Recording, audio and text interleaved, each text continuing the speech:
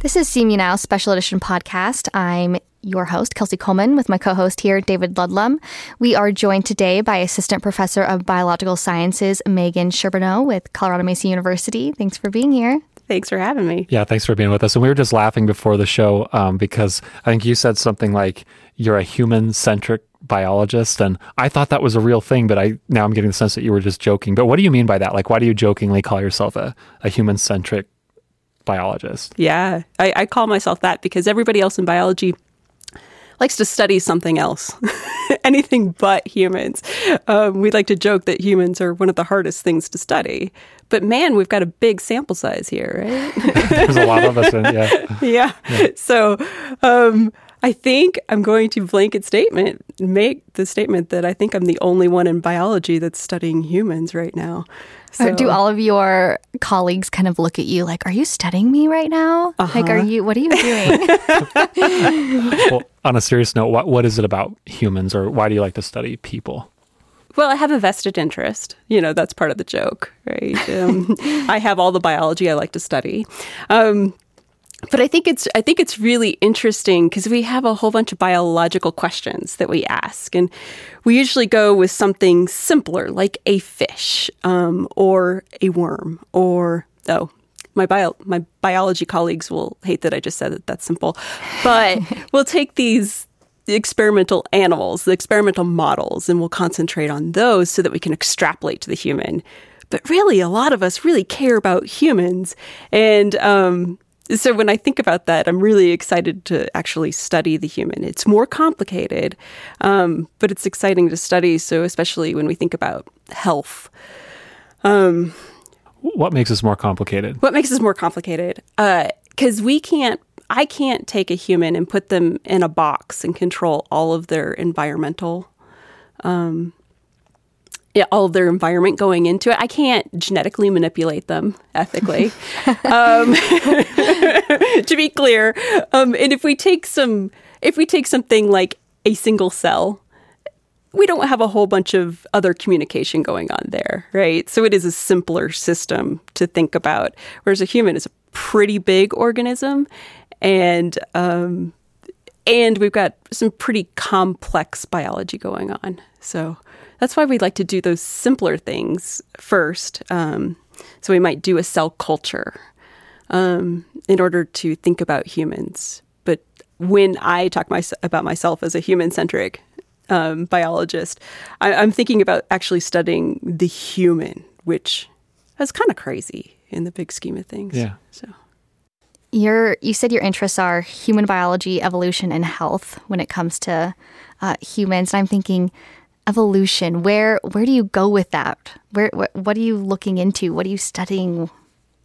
Yeah, so when we think about evolution and health and humans, so evolution. When we think about evolution, we're thinking about the healthiest are going to survive to produce more babies. Right. So basic evolution is going to select for the healthier individual. So those things are pretty intertwined. But the reason why humans are so interesting in those evolutionary questions is that we don't necessarily have biology that dictates all those healthy outcomes or survival. We've got these huge brains that will allow us to get around things that would make a normal animal sick or challenged with their biology or not able to produce enough babies. So a human can use your big brain to make clothes or to make a house or to make air conditioning so that we can deal with an environmental stressor like temperature that might kill a squirrel. But a human we can use our big brains then to make these technologies that allow us to sidestep the environmental challenges. So that's why when I started to think about studying humans, I first of all wanted to study humans in a kind of condition where they couldn't use their big brains to get around the environmental challenge. I also self-servingly wanted to be able to hike a bunch and go up to the mountains. So I decided to study high altitude, which the challenge of high altitude is low oxygen levels. we just don't have a way of getting around that as humans. We don't have a way of making a coat that gives you oxygen. Instead, we have to just deal with it with our biology. And so it's one of the last frontiers where we can look at humans and say, okay, how are they going to adapt to this situation? And why is that? I mean, you know, we're constantly finding solutions to problems to make our lives better and easier, but the oxygen thing is just something we haven't tapped into yet, or? Well, I would say, okay, we do have some ways. I don't know, have either of you gone up to an extremely high altitude or even just like a 14er? Yeah. Yeah. Mm-hmm. And what did it feel like? It's hard to take a breath, right? You can't get it as, you know, deep as you normally would at lower altitudes. Yeah. You get the headaches sometimes. What do you do about that? What did you do in that case? I died. That's an alternative, yes. Rest more. Yeah. Sure, right? Water. Yeah, water. Yeah, resting and water, those are things that we do. And almost any animal will do that. Another thing we can do as humans that we've figured out, so if you think about somebody who's going to climb Everest, they will take a canister of oxygen with them and use that oxygen as they're hiking Everest. Most people do use oxygen on Everest. But first of all, that's expensive and it's heavy. And you can't, if you're living at a higher altitude, you're just not going to take around a bottle of oxygen. If you know of anybody who's ever had to use oxygen, it's not convenient. It's not convenient to wheel that canister around in a canister that might blow up at any moment, right? Nobody better smoke around you. So that is a technology we've come up with. So we can use that technology. It's just not as convenient as putting on your coat. Right. You said something, you said our big brains several times, and I was reading about this. The metaphor was like there's an arms race between the size of the human head and the brain and the birth canal that's been going on from an evolutionary standpoint for a while. And it seems like by most measures, the big brain has come in handy. But have there been trade-offs from that, from a biological standpoint? Like, have we paid the price for having these big conscious brains in ways that have been really tough for humans? Or I mean, so there's probably two challenges you're talking about there, maybe. One is the actual size, right? So we definitely have wobblier heads. Yeah, that's, my neck actually kind of hurts now. The bigger head a person has is bigger brain. Is that what you're saying? Yeah, so we have to be careful on that one. So as a species, the bigger the brain, the smarter generally the species is. But within the species, so within humans, the bigger your brain, you don't get to brag about being smarter. Oh, because I've got a huge head. I know my brain is big. I mean, it's just not coming across in a podcast form, but I've got a huge head. Do you know what drove were other primates, their brains and their heads kind of been where they're at for, millions and millions of years, but ours just took off. What was the driver for human brains to just separate from chimpanzees so quickly? Well, we should be clear. Chimpanzees are really smart too. Mm-hmm. They have really big brains. So we're kind of we're continuing a trajectory. Yeah. So primates in general have bigger brains. And then as we get into the apes, we have bigger brains. And then humans have just taken it a step further. And it's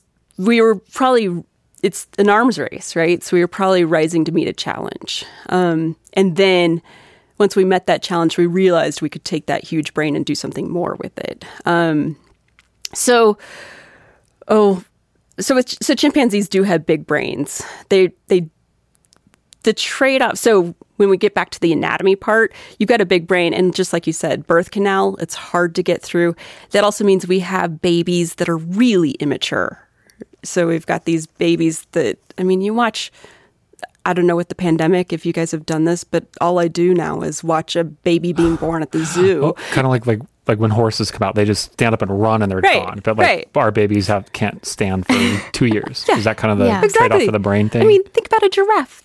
That baby giraffe is ridiculous. That neck, those legs, and somehow it stands and walks immediately. Yeah, well, I'm thinking I used to live in Nicaragua, and we have these sea turtles that would come and they lay their eggs, and then X amount of time later, there's these babies that crawl up through the sand, and there's no mother there, right? Gone. They just pop up and they are gone. They go into the ocean. I don't know if you can call it them running, but they're like scooting along on the sand into the ocean, and there they go. There's no taking care of them, and yet here we are with babies, and you're always looking out for them, right?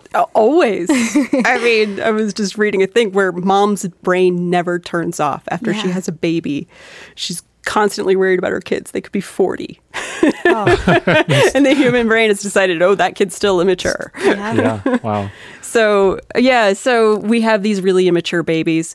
But, I mean, our brains, I think we can all see that our brains are pretty useful. It's kind of nice to have a coat and shoes. Right.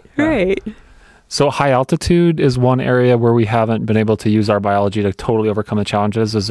What else are you working on? What else do you study, and or are you focused on as an academic and professor? So when I came to CMU, I was definitely, I think starting my studies in high altitude situated me well for a place like CMU, because when we come to a university like CMU, it's small. We don't have that many faculty. So what we'd like to do is when students have a passion to study something, we'd like there to be somebody who could make that happen.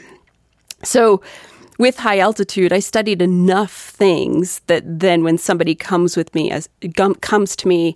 as a student, I can figure out a whole bunch of ways to help them study what they're interested in. So with altitude, I studied exercise at high altitude, illness at high altitude, and pregnancy at high altitude. And that covers a whole lot of body systems through those things. And so when somebody comes to me and wants to study something like respiration and exercise, we can partner up with kinesiology and exercise science, and we can figure out ways that we can get that student to investigate their question. And I'm thinking, high altitude, Leadville. I have a brother-in-law who lived up there for a while, and when they were going to have their baby, they couldn't, or maybe they could, but they decided to have the baby elsewhere and leave Leadville. Can you kind of talk about that research and why is it that it's more dangerous to have babies at high altitude?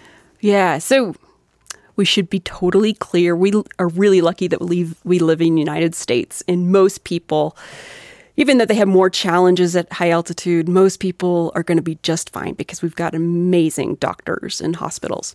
But what happens as you go up in altitude, there's less oxygen, and that's a challenge for all of us. We go hike on Pikes Peak or the Mesa even, and it's hard to do. But once you have that little fetus in your belly, anybody who's ever been pregnant, you understand when I say it's a little parasite that likes to steal everything from you. But we're really lucky. It's a really adorable parasite that we really love a lot. Mm-hmm. And so we're okay with that theft. But babies will steal the oxygen from you. And so what mom has to do when she's pregnant at high altitude is she has to figure out how to get enough oxygen to her own tissues to survive and be functional, but also send enough oxygen to the baby. One of the interesting things in the work that I did for my PhD was we looked at people with European ancestry who have not lived at high altitude for very long, evolutionarily speaking. And we also looked in Bolivia at people who had been living at high altitude for probably 15,000 years-ish, so a lot more time to evolve. And what we could see is that the European women, the European ancestry women, weren't very good at figuring out where to send their oxygen. They would send it to the babies, but maybe then, their tissues would start robbing the baby. They'd get sicker. And so the trade-off wasn't happening as well in those women when we compared them to Bolivian women who their biology seemed to do a much better job at sending oxygen to babies so that babies grew well. So in Leadville, we tend to get women tend to have smaller babies. And it's about, in science we use the metric system. So it's about 100 grams less in baby weight per 1,000 meters you go up. So it's about a third of a pound for 3,000 feet. And that may not seem like much, but as you get up to Leadville, your baby might be a full pound lighter than if you had your baby at low altitude, which means your baby might be sicker And babies are sicker, and moms usually get a little sicker too. So I'm fascinated by something you said, because 15,000 years from an evolutionary standpoint seems like a blink in an eye, like almost a rounding error. But you're saying that within that time span, there was an evolutionary occurrence that allowed one set of people in one part of the world to literally evolve to that environment in a physiological way in that short of a time period. Yeah. That's amazing. Because don't we usually think about, like, that's a radical change in a short period of time. How is that even, how do you explain that? So if the evolutionary pressure is strong enough, you can have very fast evolution. So when we think about evolution, we're thinking about how many babies are going on to the next generation, really, at the most basic level. So for instance, when Europeans first got to the Andes, they were looking for gold. And so they would go to these mountain communities, and because that's where you could get to the gold the easiest. So gold and silver, I should say. And so, for instance, in the Andes, there's a place called Potosi, where the Europeans got there and were mining. They didn't have a successful birth for 60 years. Really? Among the Europeans, because it was so high. So I think we're at like 14,000 feet in Potosi. So if you think about that, you're not putting your genes into the next generation then if you're just living there. But what happened is then they started to have marriages between Andeans, native Andeans, and Europeans, and then you started to see babies who could actually survive there. Yeah, so if you have a situation where you can't have any babies, you're going to force evolution to be quick. Mm-hmm. Does that or make else. sense? Yeah, or else. So there are gentler pressures, but so Grand Junction is going to be a pretty gentle pressure. Leadville compared to Potosi is going to be a pretty gentle pressure. But if you get to the extreme, no one's having babies on Everest. It's just not happening. We're talking about high altitude, and I know a lot of our listeners probably are in Colorado, but they've probably had people visit them who are from lower elevations. I know I had a friend come from Portland one time. We went up to the mountains, and something automatically happens, it seems, to people who are not used to the Colorado Rockies, and they just get sick right away. Is there some magic solution that we can tell people, like, hey, you don't want to get sick, this is what you do? There's nothing really magic, but what we're thinking about is those low oxygen levels. That's our main thing. So when we think about that, somebody's coming from Oregon is coming up to a place where there's not as much oxygen. So let's make it easier on them. What can they do to not use as much oxygen? Just like we were talking about before, they can take it easy. Or stop over in Grand Junction. Stop over in Grand Junction and see your amazing friends at CMU. Yes.